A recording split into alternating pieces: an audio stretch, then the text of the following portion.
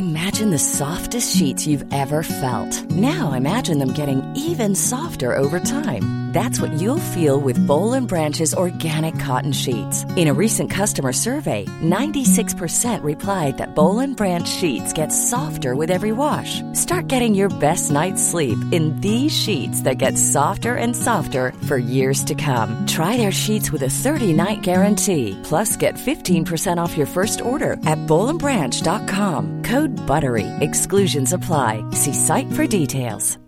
One size fits all seemed like a good idea for clothes. Nice dress. It's a t-shirt. Until you tried it on. Same goes for your healthcare.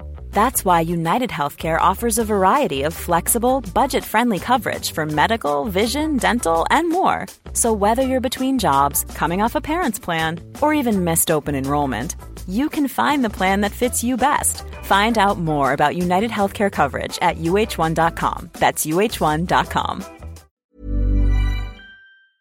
Hi, this is Billie Jean King. This is Marion Bartoli. I'm Mats Wilander. This is Mary Carrillo. This is Pam Schreiber. This is Yannick Noah. Hi, this is Big Randy, and you're listening to the Tennis Podcast.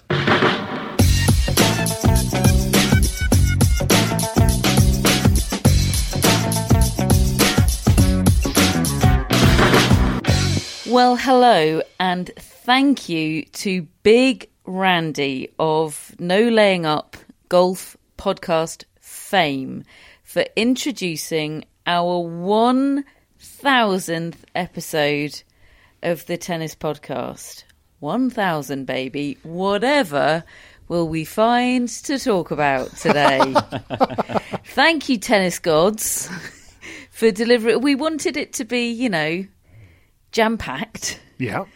We wanted to be pumped. We wanted to maybe have a bit of aggro, bit of a story. I think the tennis gods over-delivered for us, didn't they? I think that's accurate. It's going to be a fun one, folks.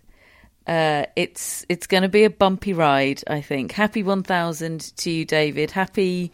I don't know. Well, do we have an... I feel like we should only celebrate the number from when Matt joined us, to be honest, and just forget anything before that ever happened. But that would mean we'd have to wait an awful long time for Big Randy's intro. Yeah. And we've been sitting on that for a few weeks, haven't we? And we have. We're very pleased to have it. Podcast cross-pollination.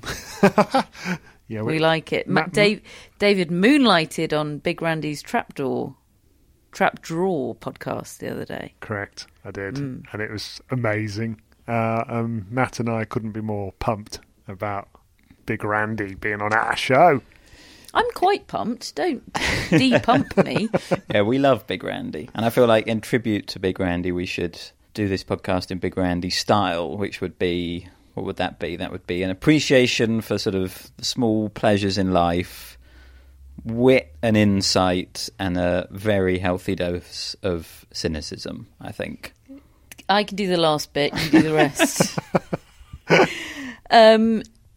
We are going to start by discussing the shock snapping of world number one Iga Swiatek's 37-match winning streak at the hands of Alizé Cornet. It wasn't even close. 6-4, 6-2. Yes, Swiatek went to break up 2-love in the second set, but Cornet was right back at it. And frankly, it was a pretty horrible performance from the world number one, and a brilliant one for Alizé Cornet, who is absolutely made for these moments. 33 unforced errors from Swiatek in 18 games, only 7 from Alizé Cornet. Some wonderful quotes from Cornet afterwards.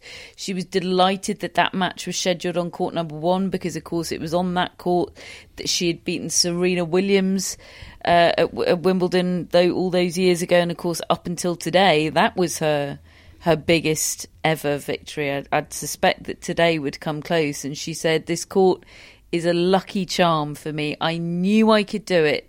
I knew if there's a moment I can beat her, it's now on grass. Yeah. And we knew that, combined with some brilliant tennis and maybe a bit of a let up from Swiatek, we knew that's what it would take, wouldn't we? Somebody that genuinely believed and didn't go onto the court feeling somewhat defeated, which is what happens when players get as dominant as Swiatek has been. And Matt really knew, because Matt went all in the predictions and went for Cornet to beat Swiatek in the newsletter last night.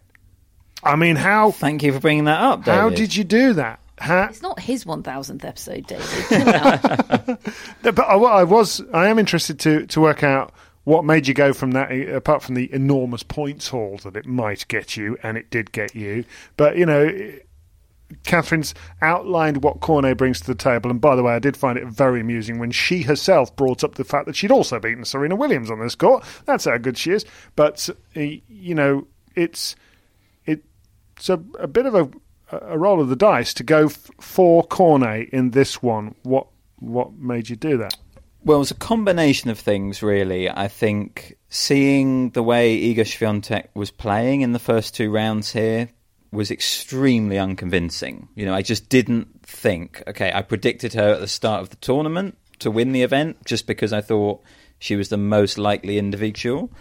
But in the first 2 matches, I just thought, I don't think Iga Swiatek's winning Wimbledon playing like this. She was making a lot of errors. She didn't seem comfortable on the grass. And I was kind of just waiting for someone to come along and be able to beat her.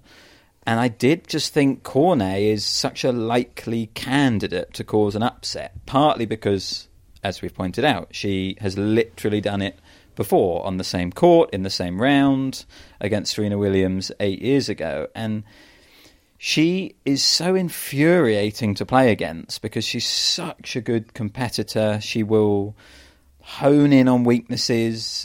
She will not let go if she thinks she's got a chance. She will compete. She's good in defence. She's good in attack. And I actually asked her in the press conference, you know, what makes you good for an upset? You know, you've done this before. Why are you an upset player? And she said what it is that when she's the underdog in a match, she doesn't get distracted by anything. You know, she says that sometimes when she plays, she can look around her and things can bother her. She is, quote, a drama queen for the people. And yet when she plays... Get it on a T-shirt. When she plays someone like Swiatek, she knows that her only chance in the match is to be hyper-focused and to just, you know, take it to her. And that's what she did relentlessly throughout the whole match. Never gave up. And I just think it's amazing that Cornet has had, in her words, her best ever Grand Slam year. You know, let's not forget she reached the Australian Open quarterfinals, first time she'd ever reached the last 8 of a slam, and she's been playing slams for a very long time. And now she's beaten Swiatek. She's done this in the year where she said it's going to be her last. You know, she sort of clarified that today and said she thinks she'll go on to next year's French Open. But she said it's precisely because she has said it's going to be her last year that she thinks she's having these results. She thinks she's completely liberated and free on the court, taking everything as it comes, and she's got such a good attitude at the moment. I just really felt like she was a really tricky match for Swiatek for all of those reasons. She saw Jo Wilfried Tsonga's retirement ceremony on Philippe Chatrier this year and thought, I want me some of that. I want to be more than Gilles Simon. I want everyone I've ever met to have T-shirts with my face printed on it. I mean, it was the nightmare draw, really, for Iga Swiatek, wasn't it? Because she hadn't had time to play herself into form, and Cornet's just your classic banana skin. I'm still surprised, though.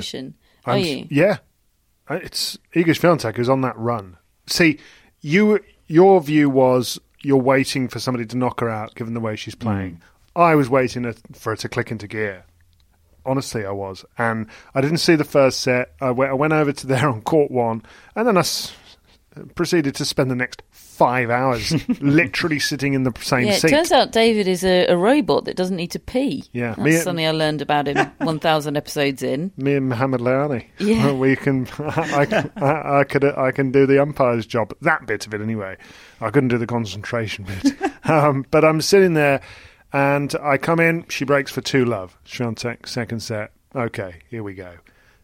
And then I would say she played some of the worst tennis I've seen all week from anybody for the rest of the set. I mean, she was she was missing rallying balls into the tram lines, and I mean, you guys, I'm sure we're across the press conference. I was just sat in my seat for the next 4 hours, but I'm watching it, and I certainly am not saying she was tanking, but they were almost tanking type shots, like she just couldn't play anymore. She'd hit the wall. She just came across as somebody who's hit the wall. There was kind of a suggestion of tanking in one of the questions. You know, it was a bit of a leading question, and Świątek was quick to say no, it absolutely wasn't tanking.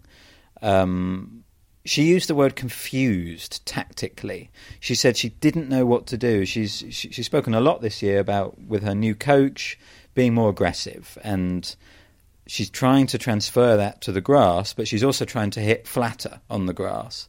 And that combination of trying to be aggressive and hit flatter was just leading to so many unforced errors. I mean, even in the rounds she did win, as I said, I was thinking, this is not very good tennis from Świątek. I don't think she's figured out how best to play on this surface. And I kind of wanted to ask her, I didn't get time in the press conference, about whether, you know, obviously a big topic at the moment is on-court coaching. And, you know, the WTA has this sort of sideline off-court coaching at the moment. The ATP's trialling it soon.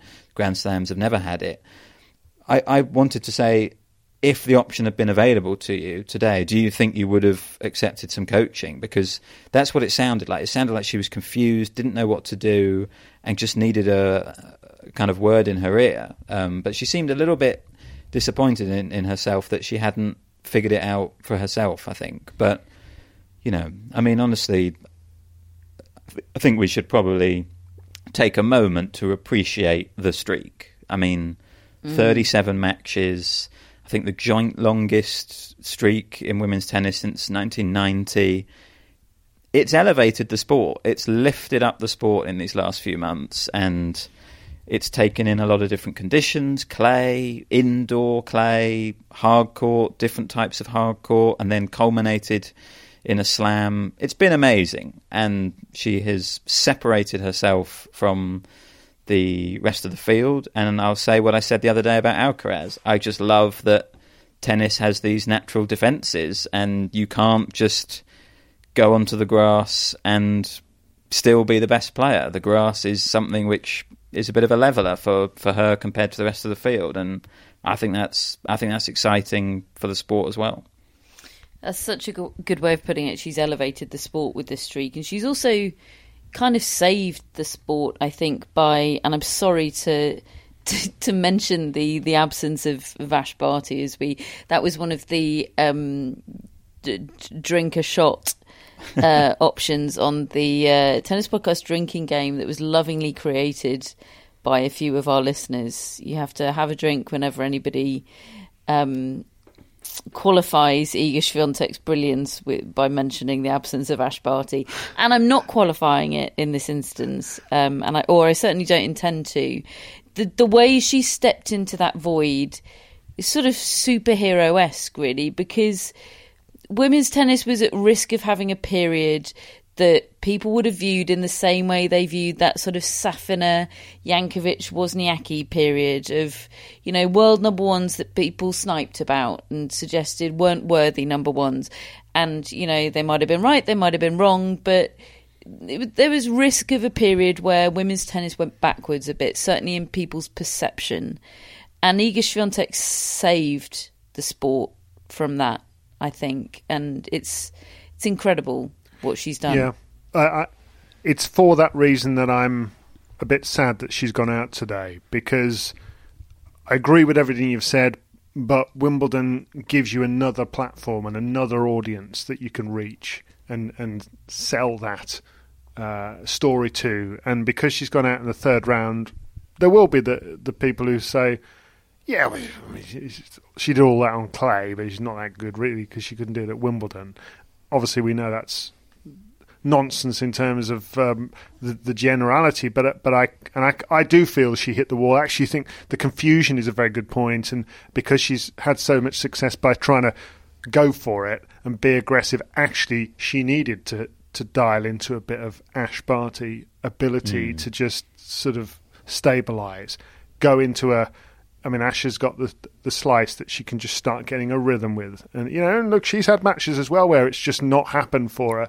But I have no doubt Swiatek will come good again. But I am sad that she didn't have a real run here. Yeah. Nothing against Cornet. Fair play to her, but, just on a sort of personal level. Cornet will now play Ayla Tomljanovic in the fourth round. Tomljanovic beat Barbora Krejcikova in 3 sets. Goodness me. I didn't know that. Yeah, she really had to pull this one out of the bag. Tomljanovic apparently worthy of back-to-back round 4s at Wimbledon, but not worthy of the backhand list. Correct. To quote Venus Williams, her backhand doesn't get my heart beating in the same way as some other backhands. Venus Williams didn't say that about backhands. And we will be coming onto those backhands in due course, and we'll be coming back to the women's draw in due course. But I do feel like we should probably stay on court 1 for a bit, just as David Law did earlier without peeing for 5 hours. Let's stay on court number 1, the scene of the circus, for around about 3 hours earlier on this evening. Nick Kyrgios defeated Stefanos Tsitsipas in 4 dramatic whirlwind sets of tennis. Where do we start with this one? I was wondering exactly the same thing. Should we start at the start? Or we could start at the end and sort of read out the press conference quotes and go backwards from there. But we were less than an hour ago. We were in those press conferences. This is all fresh in our minds. We're still processing, quite frankly. It was a lot. I feel like I need therapy, Kyrgios therapy, and in the absence Matt needs of that, a lot of Billie Jean time. In the absence of that, I've got Billie Jean, who is being an excellent therapy dog right now. She knows what's required. She does. Where do we start, folks? Well, David, you were on there from ball 1. Yeah. So you start. Look, I do think it warrants some discussion from start to end, really, because it was a wonderful atmosphere at the start. It was crackling between the two of them because Kyrgios was pretty much dialed in from the start. Very interesting experience to watch 3.5 hours of Nick Kyrgios without knowing things he's saying because I haven't got the TV coverage. Couldn't hear the dialogue with umpire, with opponent, with crowd, with box, all those sort of things. And I think that would have given me a different opinion of what I'm watching to some degree. And that's what I love about the in-stadium experience. I get a certain view and then maybe I'll go and watch it on TV or listen to it on radio and get a slightly different one. But my own personal view was that in the first set he was by far the better player. He was racing through service games comically quickly. He was spending even less time between serves than normal. He was just standing there saying, give me a ball, bang. Give me another ball, bang.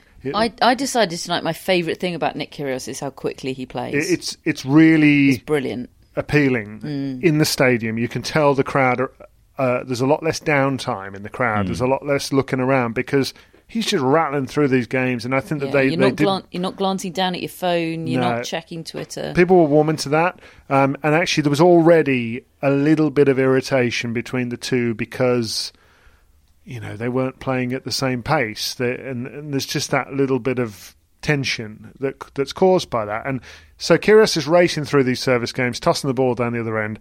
Tsitsipas' service games are rather more of a saga, and I just felt that Kyrgios was so loose and he was hitting some beautiful shots, some really ill-advised ones that were over-elaborate, or he was trying for the circus drop shot that wasn't on. But generally speaking, he was just playing really well, and yet he lost the set. He lost it on a tie-break. And he came very close at the end of that set to losing it because something irritated him. I think there was an overall. And he got irritated.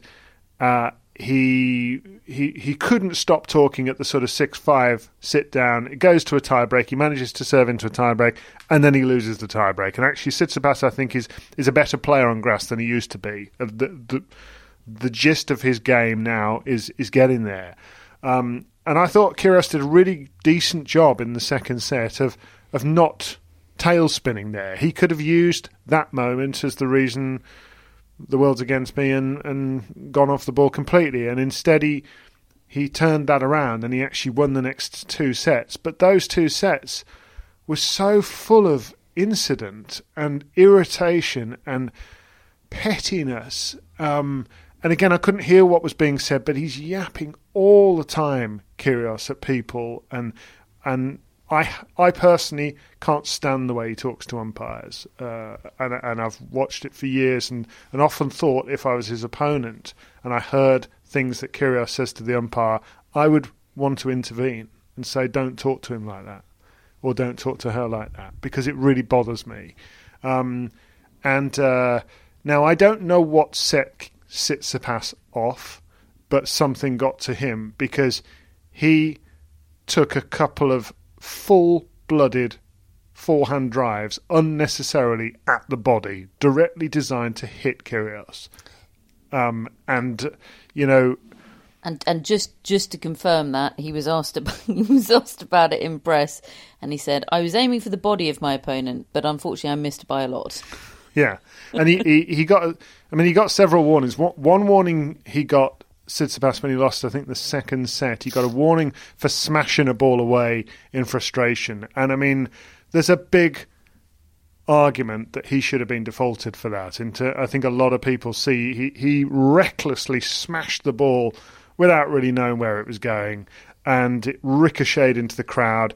I didn't actually see the replay, so I don't know whether it hit somebody or not. Kyrgios was saying after the match that it hit somebody in the head after it had rebounded, and he was having it out with the umpire and saying that should be a default. And obviously the gist I was getting was, if that had been me, it would have been a default.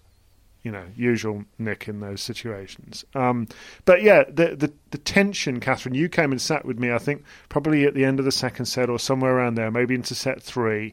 And when he was going for those bodyline forehands that weren't... It was the start of set 2. Start of set 2.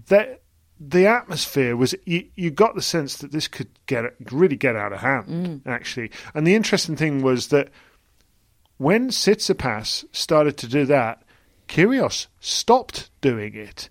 He actually started to play within himself. I noticed he gained a kind of he didn't react to these shots at all. He didn't kind of like say, "Do you want to go then?" or anything like that, which some people would. He was doing other things, but that was quite interesting. It almost seemed to focus him a little bit. The fact that Tsitsipas lost his mind with him. I felt the tennis remained good. I think Kyrgios' level was exceptional. Attitudes and opinions of what went on out there vary, and I feel conflicted because in the stadium I was buzzing. I mean, it was exciting, but it was also uncomfortable. It was described on our Twitter like 2 young lads who've had a bit too much cider, sort of circling each other in the car park, and I thought, well, yeah, I know what you mean, because it was uncomfortable. You got the feeling like this could be really unpleasant. Then it settled down into more of a match, but Kyrgios had got the upper hand by then, and I do think he's in fantastic form. I don't think he faded physically at all, and this went into a 4th set tiebreak, which he won, and in the end he was a worthy winner, but. It didn't end there. It went into the press conference. Boy, did it go into the press conferences, and I'm sure we'll get onto those very soon. Just to pick up on a couple of things you've said, David, should we talk about the incident of Tsitsipas hitting the ball into the crowd? Do we think he should have been defaulted? I mean, as far as I see it, I think the rule still allows for some discretion there, doesn't it? I just think it shouldn't. I mean, in my opinion, that should be a default. If you hit the ball that recklessly into the crowd, you should be gone. And I do think Kyrgios has a point there. It's just the rule as it's written at the moment does allow for the umpire to sort of decide, and it's a grey area where it should be black and white. I think. Can I ask if somebody smashes the ball into the air, like they're trying to get it out into the stadium or whatever, out of the stadium, and they get the ball abuse warning, but if that lands in the crowd, or if it hit the stanchion and bounced into the crowd, should that be a default? It's all about control, isn't it? It's about recklessness. It's about whether you're in control of yourself and the racket and the ball at the time of doing it, because these are professional tennis players. If they're in control of where a ball's going, they are able to control where a ball and a racket is going. I think that's the crucial distinction. It's recklessness, and of course, recklessness is open to interpretation, but I agree with Matt. It ought to be less open to interpretation than it is now. It's a deeply unsatisfying rule at the moment, where it's all about sort of the incidental outcome. It's luck. It's based on luck. Djokovic wasn't aiming for the line judge's eye, but it happened to hit the line judge's eye. Had it gone 2 inches in a different direction, he'd have been fine, probably won that US Open. But he should still have been defaulted, in my view, I think is what we're saying. And there's it without question, the problem is worsening. Incidents like this are becoming more and more frequent, and thus a tightening of the rules and their application is required, without question. Yeah, that's where I come down on it as well. And then just to pick up on the point about Kyrgios's tennis, I felt like he made a step today in terms of his tennis, because to me that's probably the best I've seen him play, while there's also been a circus going on around him that obviously he is contributing to and helping to create as well. But so often that throws him off his game. And actually I thought he was outstanding for the majority of the match. Certainly what I saw.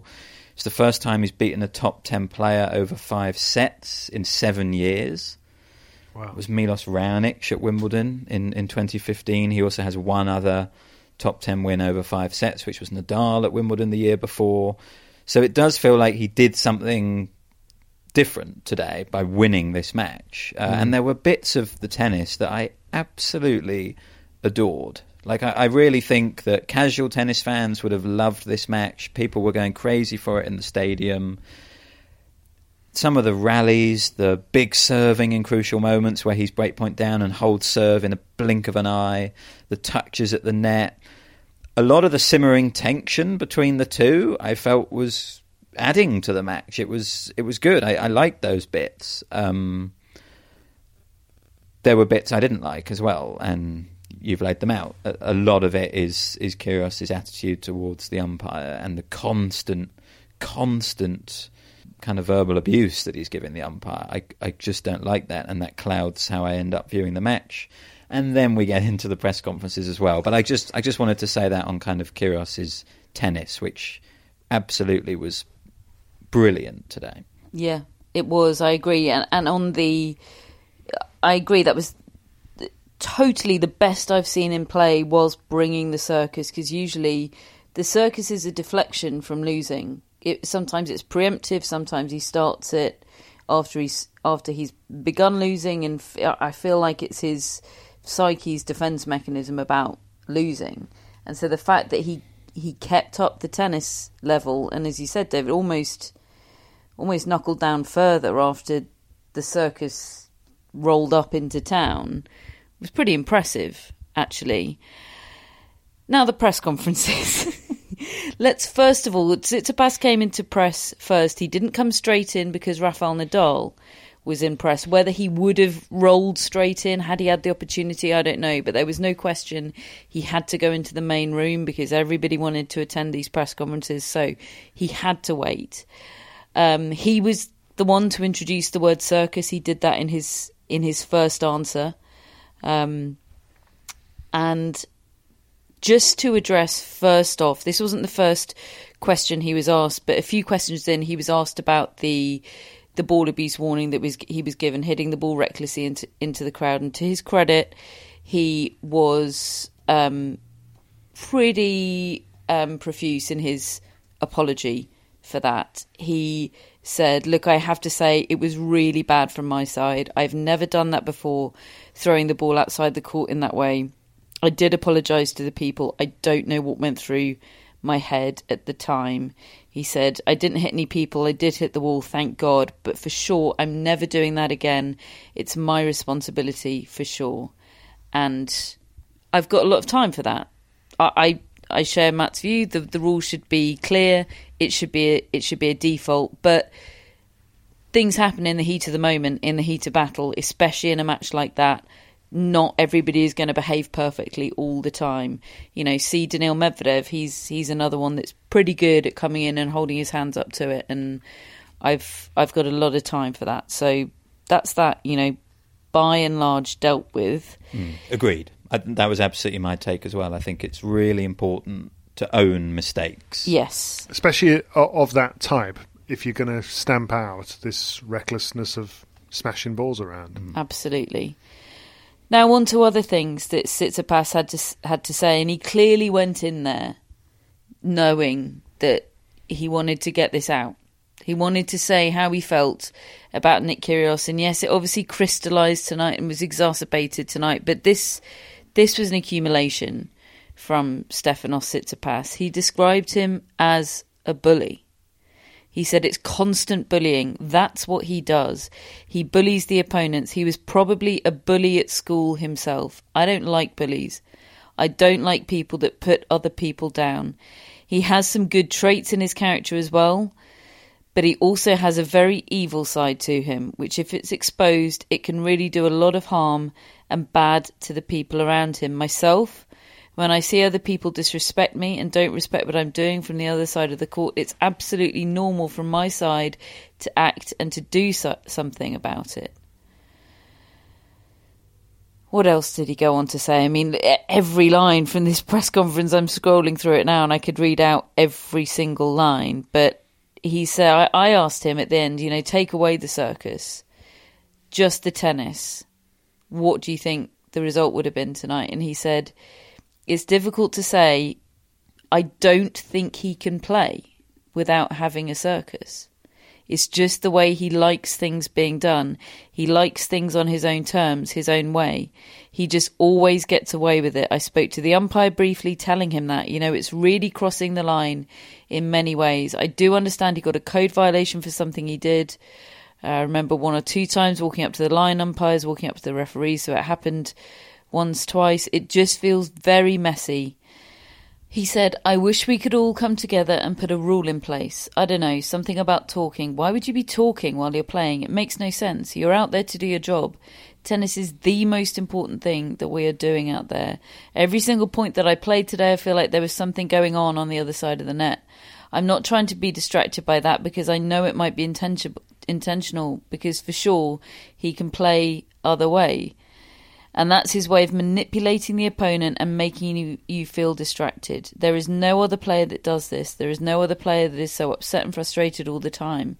It triggers it so easy and so fast. I really hope all us players can come up with something and make this a cleaner version of our sport. Have this kind of behaviour not accepted, not allowed, not tolerated, and move on better.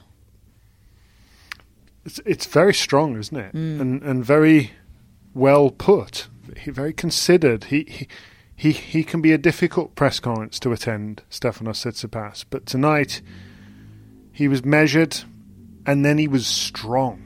I mean, to call out what he sees as bullying behaviour is right up there in terms of strength of opinion after a match like that.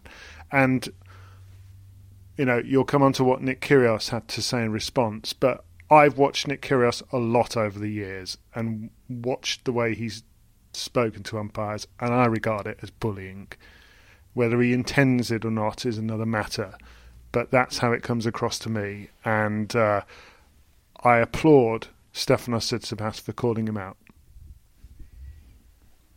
I agree. Whether he bullies opponents is less clear to me. But he certainly bullies umpires and officials, and increasingly so. And it's horrible. It's absolutely horrible. It makes me deeply uncomfortable. I was able to really enjoy the match today, exactly as you said, David, because we were sitting in the stadium. We weren't hearing what he was saying, and I was sort of able to zone it out. And the aggro that we did witness was mostly the pantomime stuff. Got to hear loud and clear Nick Kyrgios saying good shot when Tsitsipas shanked a backhand out of court. And it was kind of funny, Love that. And I think that's probably one of the reasons the crowd stay so fully on Nick Kyrgios' side in that moment, because we can't hear it. We can't hear how awful he's being to an umpire sometimes. And I think if the crowd could hear it, they would boo. They would not accept that. I really believe that if cheer. they knew what was going on, and I don't necessarily mean tonight because I don't know what he was saying, but things I've heard in the past, I reckon any decent-minded person in a crowd is thinking, that's not on. And I asked him about that, Nick Kyrgios. I said, look, because Kyrgios was making a big deal of the code violation that Tsitsipas received for the ball abuse, and we've touched upon that, not okay. And I said, look, you both received code violations this evening. Tsitsipas has profusely apologised for the offence that got him his first code violation. Do you think that you had any behaviour that warrants apology tonight? And, it was like a malfunction occurred. He's simply not capable of admitting fault, I don't think. And that is a very crucial difference. I don't think he sees fault. He can't. No. He can't process it. He doesn't think. He didn't think he did anything wrong tonight, and hasn't done for a long time. I can't remember the last time Nick Kyrgios fronted up to something. When he smacked the ball very, very close to a ball boy after losing to Nadal at Indian Wells as he was leaving the court. He somehow, in the press conference after that, managed to turn it around onto the media. It's pretty rich what he was saying tonight about Tsitsipas and the fact that he should have been defaulted, right as he might have been. There's a deep irony there which he is pathologically unable to acknowledge. Tsitsipas's comments were put straight to Nick Kyrgios. They were read back to him, although I rather got the impression they didn't need to be read back to him because Kyrgios had been watching that Tsitsipas press conference live, and as I understand it, with the Netflix cameras on him as well. Oh, right. And you'll be surprised to hear he denied any bullying. He said, I'm not sure how I bullied him. He was the one hitting balls at me. He was the one that hit a spectator. He was the one that smacked it out of the stadium. I didn't do anything. I was actually, apart from just going back and forth to the umpire for a bit, I did nothing towards Stefanos today that was disrespectful. I don't think. It was not drilling. I was not drilling him with balls. He was asked about the accusation of bullying, and he described Stefanos Tsitsipas as soft. He said it repeatedly. And that was a portion of the press conference that I really felt icky about. The whole match and the whole tone of the aggro, particularly from Kyrgios' side, had a real edge of toxic masculinity to it for me. And that comment about Tsitsipas being soft has a cutting edge of toxic masculinity about it to me. And I found that pretty vile. And I find it quite sad because he is somebody I think has gone through tough times, Nick Kyrgios, and has suffered himself in all sorts of situations, and doesn't appear to have any empathy for anybody else, though, who might be suffering maybe as a result of his own behaviour. What about actually thinking about the consequences of what you're doing rather than just judging him like that? I found that really quite sad. Yeah, look, as usual, there was some sense in Nick Kyrgios' press conference. He had a few good points. There was also some absolute nonsense and some unpleasantness. All is to say that he thinks he can definitely win Wimbledon. I like that he's saying that. I really like that he's saying that. And he thinks the only reason he hasn't won Grand Slams so far is because he doesn't like travel. That was the note that we ended the circus on. If you thought the only way to get a more defined jawline with natural-looking results was through surgery, think again. Juvederm Volux XC is a non-surgical injectable gel filler that improves moderate to severe loss of jawline definition and can help you achieve natural-looking results with little downtime. Even better, this improved definition lasts up to 1 year with optimal treatment. No maintenance required. Improve jawline definition for a smooth, sculpted look with Juvederm Volux XC. For important safety information and to find a licensed specialist, visit Juvederm.com. That's JUVEDERM.com. Not for people with severe allergic reactions, allergies to lidocaine, or the proteins used in Juvederm. Common side effects include injection site redness, swelling, pain, tenderness, firmness, lumps, bumps, bruising, discoloration, or itching. There's a risk of unintentional injection into a blood vessel, which can cause vision abnormalities, blindness, stroke, temporary scabs, or scarring. Talk to a licensed specialist to find out if it's right for you.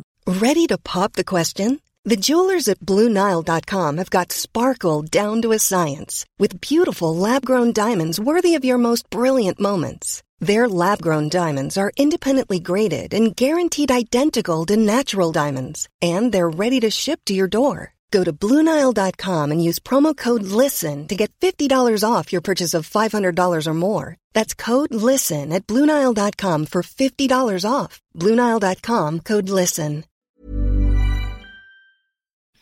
Hello, Tennis Podcast listeners. David here. Now, you might know that I love a bit of cooking, and I think I'm quite good at it. But if I'm honest, even I get fed up trying to work out what to do every night. That's where Home Chef comes in. Being able to put together a delicious meal without the long prep and the cook times, well, that's pretty cool. Home Chef provides fresh ingredients and chef-designed recipes conveniently delivered to your doorstep to simplify your cooking experience. They have over 30 options a week and serve a variety of dietary needs, so you don't have to worry about what to make ahead of time. Not only is it convenient, but it's economical too. Home Chef customers save an average of $86 per month on groceries. Now, for a limited time, Home Chef is offering Tennis Podcast listeners 18 free meals plus free dessert for life and, of course, free shipping on your very first box. Go to homechef.com/tennis. That's homechef.com/tennis for 18 free meals and free dessert for life. You heard it right. So, Nick Kyrgios moves on to round 4 of Wimbledon, where he will face Brandon Nakashima. I kind of want to say good draw because I think it is a good draw, but actually, I mean, he's playing well. So, and there's a match that Kyrgios is supposed to win. So there's a different pressure. Yeah, absolutely. So Kyrgios Nakashima in round 4. Staying with the men's round 4 matches, Rafael Nadal through. Finally a straight setter for Rafael Nadal. It was as if he knew something was going down on court 1 and thought, I've got to grab some attention here and introduce some accidental aggro into the mix, and then swiftly apologised for it. Yes, because for so long it was such a contrast. You had this, to use the word again, circus going on number 1 court, and Nadal just ruthlessly and efficiently beating Lorenzo Sonego, kind of just to perfectly illustrate why he's the guy with 22 Grand Slam titles, you know, despite all the talent that's on display as well on court 1. And then, yes, there was this weird moment where, well, firstly, the match was stopped at 4-2 in the third set, and they then put the roof on. And Nadal was really upset about this. It was a weird decision because they kept playing on court 1. I mean, it was getting dark, but it wasn't now or never dark. That's strange timing, isn't it? Yeah, 4-2. It's not a change of ends. Sonego was really pressing for them to put the roof on, whereas Nadal, I think, was thinking, I can finish this match without the roof, probably. And then he was also... It seemed that he was annoyed at some of Sonego's grunting, which was kind of extended grunting, kind of in the hindrance territory. And yeah, he beckoned him over to the net and spoke to him about it. And then there was quite a lot of tension between the two players for the rest of the match. And then the handshake, which we should say, the handshake between Kyrgios and Tsitsipas was missed by the TV cameras. I think everyone was just waiting for it on the edge of our seats. Hashtag here for the handshake. Literally here for the handshake. It was brisk, folks. And then the Nadal-Sonego handshake ended up being quite lengthy. They spoke at the net for about a minute or so. Nadal really sort of earnestly trying to explain what his position. And then, he said in his interview that he was speaking to him in a nice way. He didn't mean to bother Sonego. He didn't mean to offend him. He was asked about the spicy end to the match, and he said, "No, it's spicy." Wasn't as spicy. And then in his press conference, he used the platform to say that he was wrong. He said, "I shouldn't have called Sonego to the net." I think he was saying if he had a problem, he probably should have just spoken to the umpire about it. He apologised again. He said he's spoken to Sonego in the locker room, drawn a line under it. But it was really unexpected from Nadal. I mean, I didn't see this, so I don't know the sounds that Sonego was making. But just from hearing it, makes me think, well, that's a bit rich. Because Nadal's grunt... It's about the timing, though. It's not about volume or tone. It's about timing, I believe, with the grunt. Like a delayed one. Do you remember that match we were watching on Longlen with Hugo Gaston and... Was it de Minaur? Was it Hugo Gaston and Alex de Minaur? Yeah, where Hugo Gaston developed a grunt for 1 point. Yes. Did he? But he started the grunt as the ball was passing the net. It had absolutely nothing to do with contact with the tennis ball. Anyway. Yeah.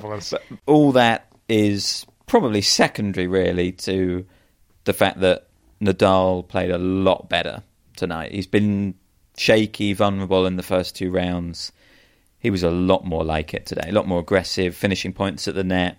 I think he made a big step. Botic van der Zandschulp is next for Rafael Nadal.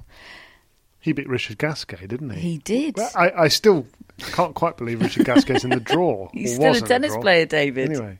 Well done, Baltic. David, you watched Alex de Minaur defeat plucky, your classic plucky Brit. Yeah. Liam Brody. 3 straight sets earlier on today. You were in the commentary booth with John McEnroe and Todd Woodbridge.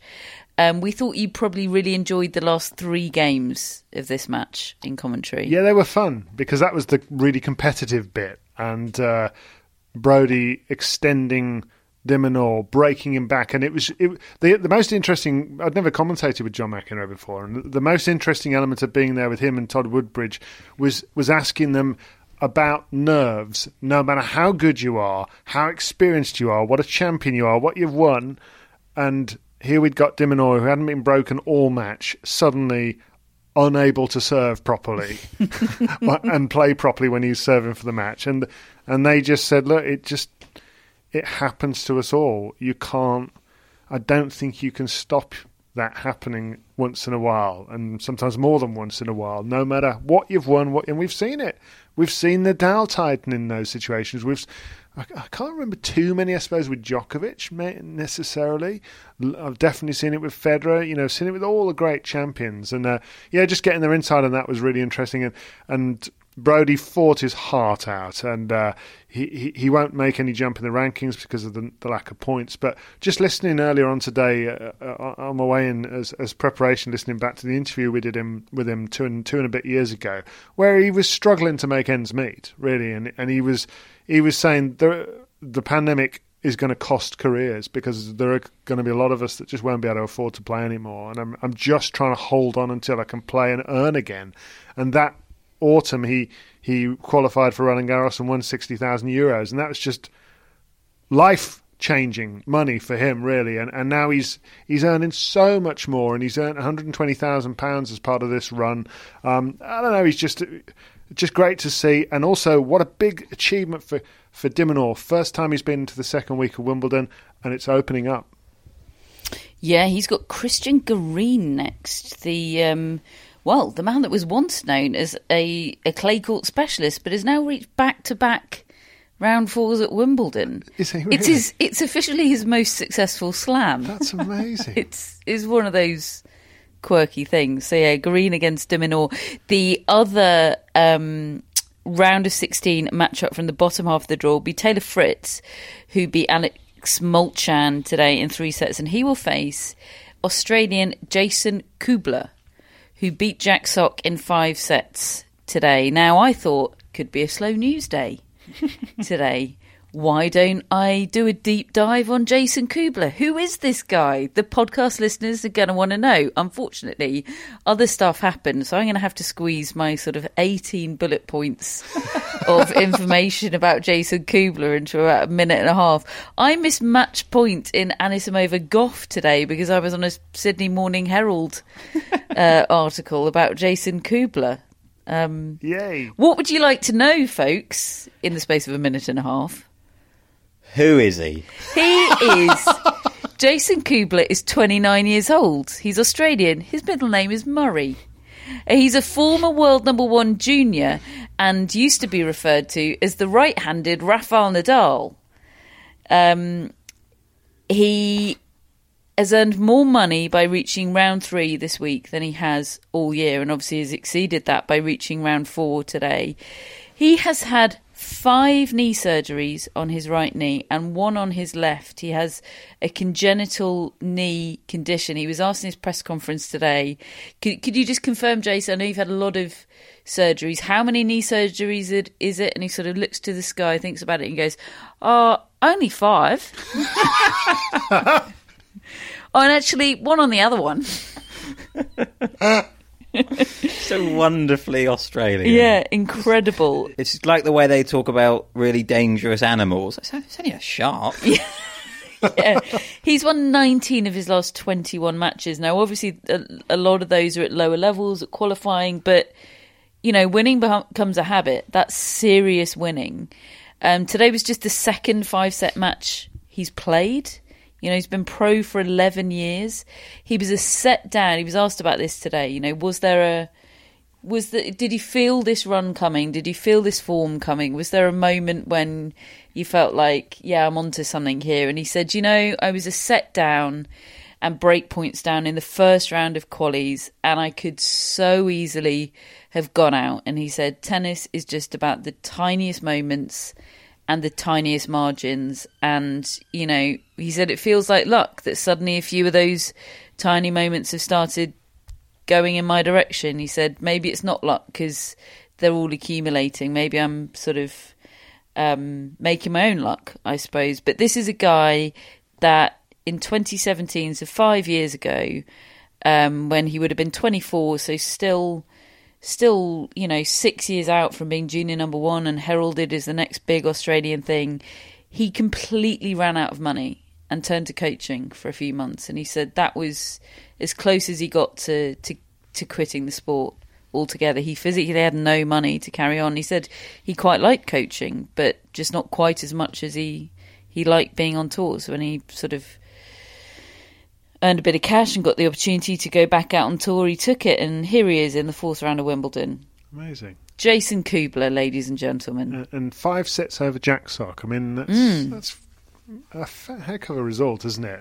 And I don't know about you, Matt, but I really enjoyed finding out about Jason Kubler. I now know who he is. Yeah, that was really interesting. And Alex de Minaur spoke glowingly about him in his press conference, saying that he loves it when Kubler's around. He lifts everyone up.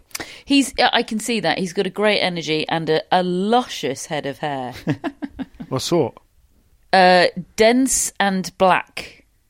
He had clearly washed and dried his hair before coming to press, and he kept running his hands through it. And it was, you know, that floppy hair that's just sort of, you know, could be in a hair advert. That sort of hair. Okay. I did get all my information about Jason Kubler in after all. Right, we better move on to... we enjoyed it.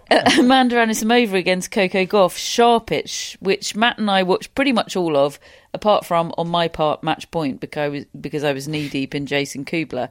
But it was mostly a great match, and yet I'm looking at the scoreline, 6-7, 6-2, 6-1 for Anisimova, and those second 2 sets look so one-sided on paper. You know, I the reason I failed to notice match point was partly because of Jason Kubler, but also partly because it just seemed to come around so suddenly. You know, it felt like such a contest until suddenly it was over. And 6-1 third set. That doesn't sound much of a contest, does it? It sounds like almost a thrashing for Anisimova.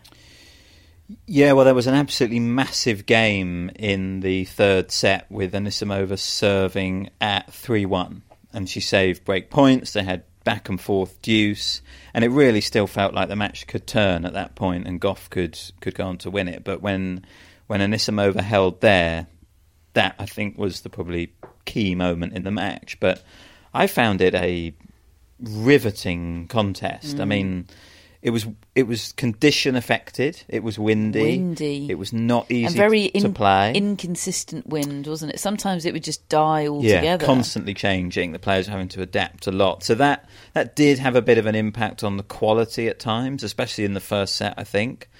But what I loved about it is it was a great matchup, and I think they would have fun rivalry if they can meet more regularly. They obviously met in a junior Grand Slam final at the US Open in 2017, I think. Goff was only 13 years old, and Anisimova won that day as well. But what I liked about it was that, on the one hand, they've got quite similar strengths and weaknesses in that they both prefer their backhands. They're trying to get by a bit on their forehand side. They can leak errors. But then on the other hand, they've got really different strengths and weaknesses. Goff is athletic and a great mover, and those are Anisimova's weaknesses, and Anisimova wants short points and what commentators call first strike tennis. So there was this constant push and pull between the sort of rallies that Goff wanted versus the rallies that Anisimova wanted, and I just found it fascinating. And we joined the match at 3-love Goff in the first set. Honestly, for pretty much the rest of the match, Anisimova was the better player. She played a really bad game when she went up a break in the first set to get it back on serve, and then she played a sort of impossible to understand tie-break where she was brilliant, 4-1 up, and then lost 6 points in a row. And honestly, I felt at that point it was going to take a huge mental effort for Anisimova to recover after losing that first set, because I was expecting a drop-off. Yeah. Big time. And the opposite happened. She raised her game. She was pinning Goff back with really deep returns. She was brilliant, and I haven't seen her play that much on grass before, but I really think it's a surface which suits just the trajectory of her shots. They skid through the court. And that trajectory feels unique to me. There's something about the flight of her ball.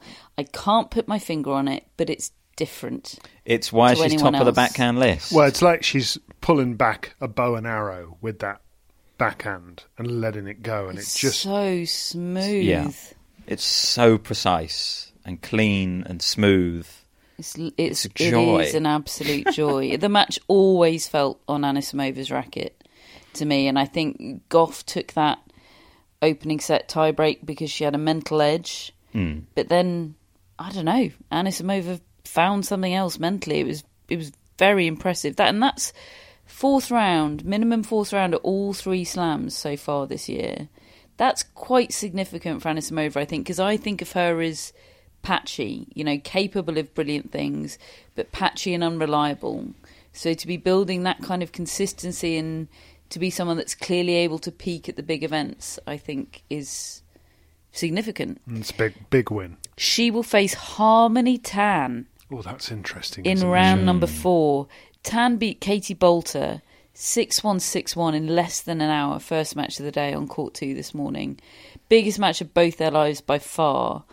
And frankly, Katie Bolter just never overcame her nerves today. She said afterwards she pretty much just hit the wall mentally and physically, and she just couldn't get her body going today. She kept on hitting her legs, didn't she? She kept on jiggling around, trying to get something going, but she couldn't shake it out of herself. And look, the matchup was tricky for her. She did not enjoy the slicing and dicing of Harmony Tan, and on a good day without the nerves, she still could have lost this match because the matchup is so bad. But she didn't do the things that she was in control of. She served badly. I think she had quite a few sort of mentally poor moments where, bad shot selection and bad bad tactical choices, perhaps, kind of playing into Harmony Tan's strengths. And look, a lot of people were angling after were you annoyed that you were scheduled first on court 2 angle after the match, and Katie Boulter wasn't having any of it. She very gently and very elegantly said, absolutely not, that is not why I lost today. It was a great atmosphere out on court 2. Iga Swiatek, the world number 1, is out on court number 1. There is absolutely no way that I should get billing ahead of her.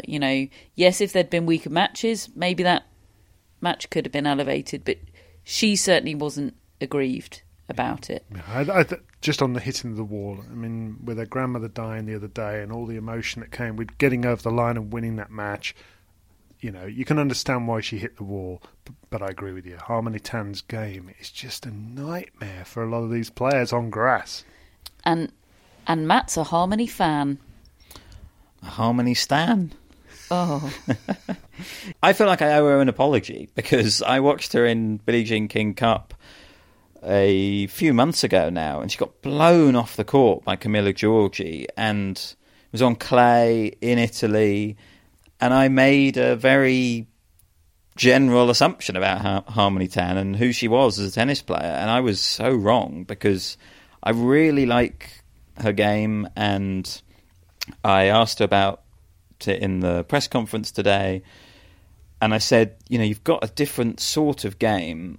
Did you ever have trouble with coaches not believing in you when you were younger? Did they ever try to change the way you played? And in English, she just gave an answer that, yes, absolutely, she had that problem. And it wasn't until Natalie Tauziat saw her when she was 18. She said she was the first person to believe in me. And her eyes lit up just at the mention of Natalie Tauziat. And then I stayed for the French portion of the press conference, and they really sort of probed and asked her more about this topic. And she told this amazing story about how, because no one believed in her tennis, she carried on with her studies longer than she thought she would. And then when she was 18, she needed a coach, and they rang Natalie Tauziat. And she said she answered, which was amazing to begin with.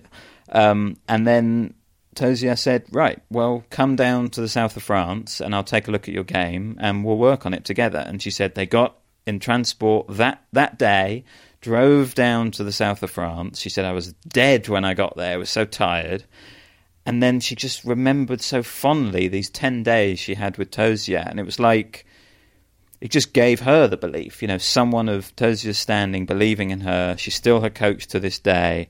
It's just a lovely, lovely story, and there's no sense of revenge about the way she plays. She's not trying to prove a load of people wrong. She's, which would kind of be understandable if she was, but she's just going out there, expressing herself through her tennis, and I think she's been absolutely brilliant this tournament. And I think it's going to be a really interesting matchup against Anisimova. Anisimova's shot tolerance and patience is going to have to be perfect. And it was quite funny in the Anisimova press conference. She was asked about whether she'd watched Harmony Tan versus Serena back in the first round and what she made of it. And I'm sure they were probably hoping for some nice match analysis or something.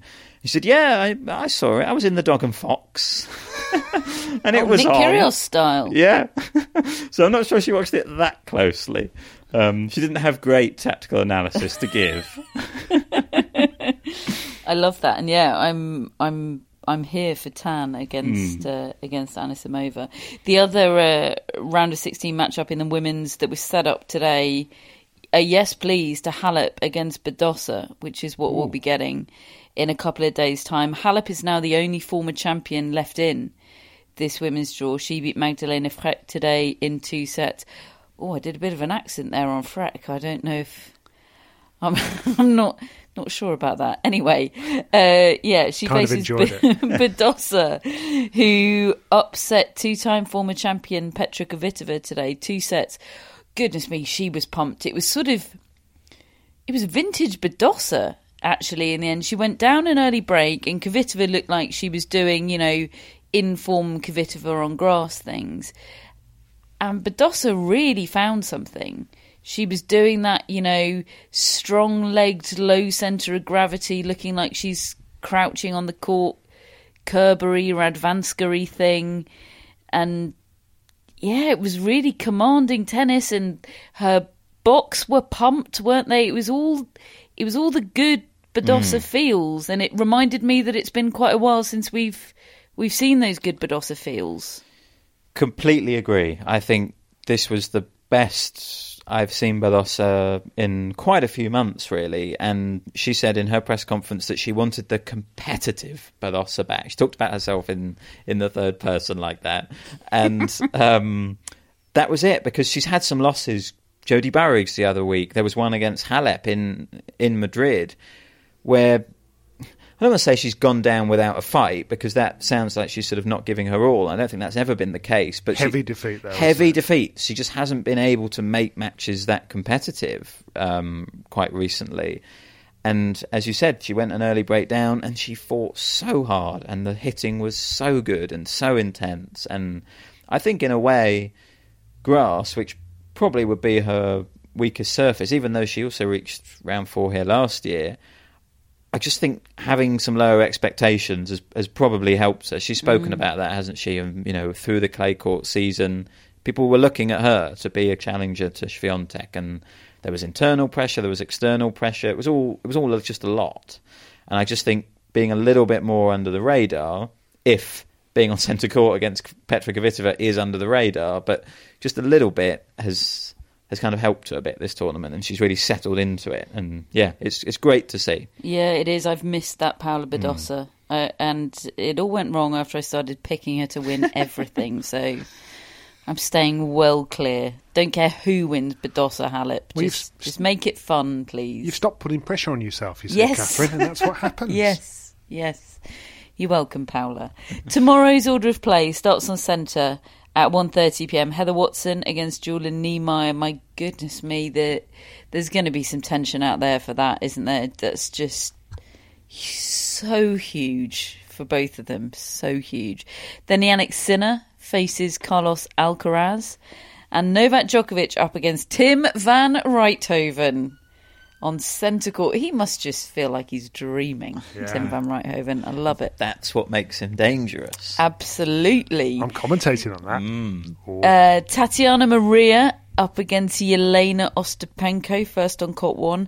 Then Cam Norrie up against Tommy Paul. Elisa Mertens versus Ons Jabeur is the last match on court number 1.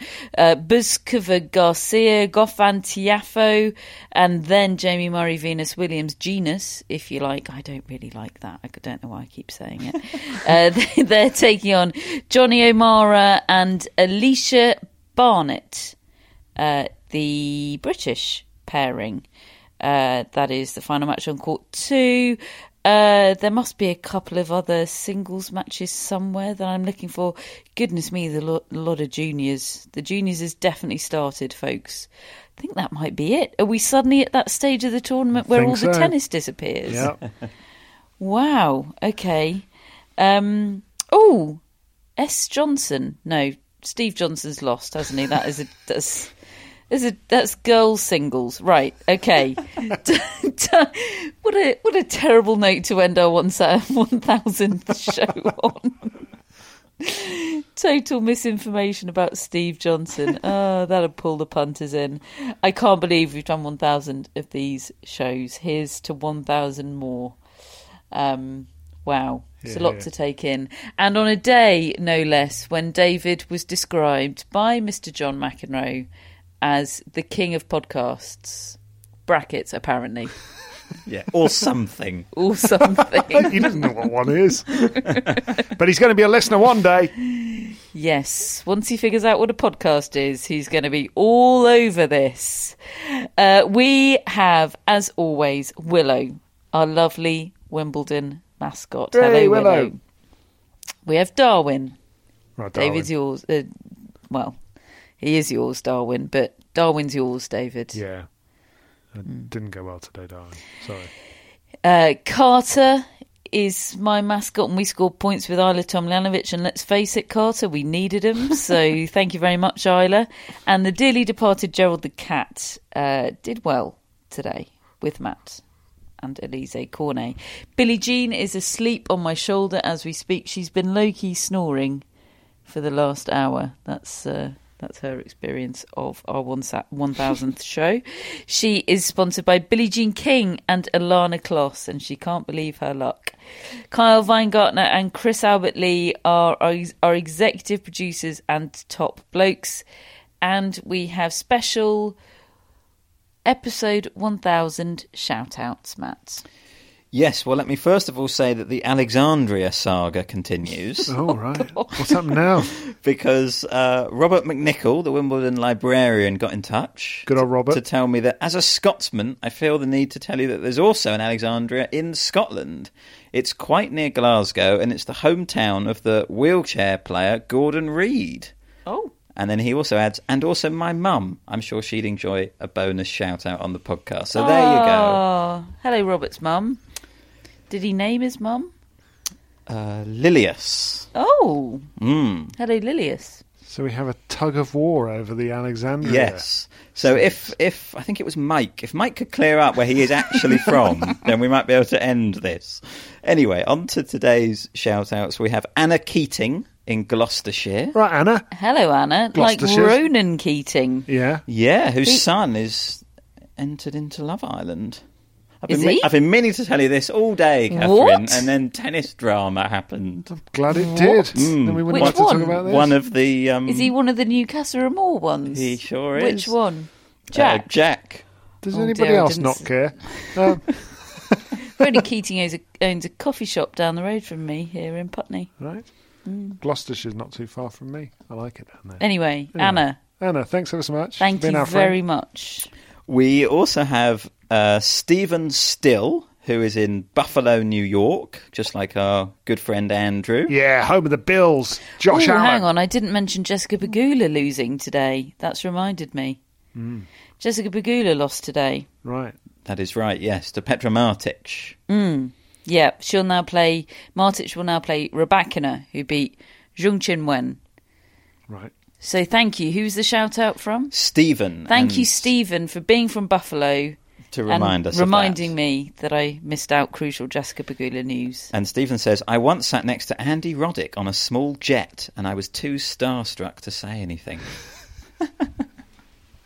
Wow. And final shout-out is Emily Price, who is in Wodonga, Australia. Oh. All right, Emily. That's about 300 kilometres north of Melbourne, she says, at the top of Victoria. And she says, Simon Briggs is flying the Tennis Podcast flag. I was chatting to him about 4 or 5 years ago at a pub during the Australian Open, and he suggested I tune in. Well He's got your approach, done, Matt, Simon. of converting people one by one. Yeah. They all count. Never fails. They add up to 6. Oh, Emily, love that. Emily, Simon, hello. Hello to all our lovely listeners. You make this show, and in particular, hello to our friends that literally do make this show, financially speaking anyway. And in spirit, of course. David's given me a look. I'm quite in agreement. I'd better wrap this thing up now, shouldn't I? It's been a bumper show, folks, but it's our 1000th, and quite a lot has happened. And I simply, for vanity reasons, could not let go of my Jason Kubler research. So, hope you've enjoyed all the many, many gifts that our 1000th show has had to offer. If you've enjoyed it, tell your friends, leave us an Apple Podcasts review, sign up to the newsletter. That's all free. The link is in our show notes. And if you would like to become a friend, the link to do that is in our show notes as well. Thank you for listening. We'll speak to you on Middle Sunday.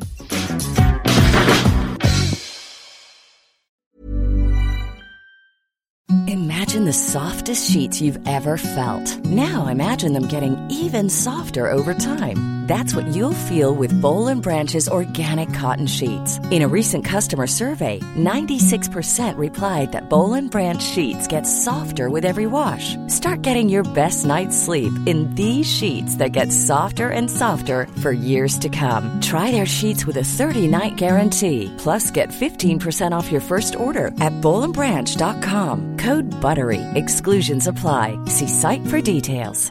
Mom deserves the best, and there's no better place to shop for Mother's Day than Whole Foods Market. They're your destination for unbeatable savings, from premium gifts to show-stopping flowers and irresistible desserts. Start by saving 33% with Prime on all body care and candles. Then get a 15-stem bunch of tulips for just $9.99 each with Prime. Round out Mom's menu with festive rosé, irresistible berry chantilly cake, and more special treats. Come celebrate Mother's Day at Whole Foods Market.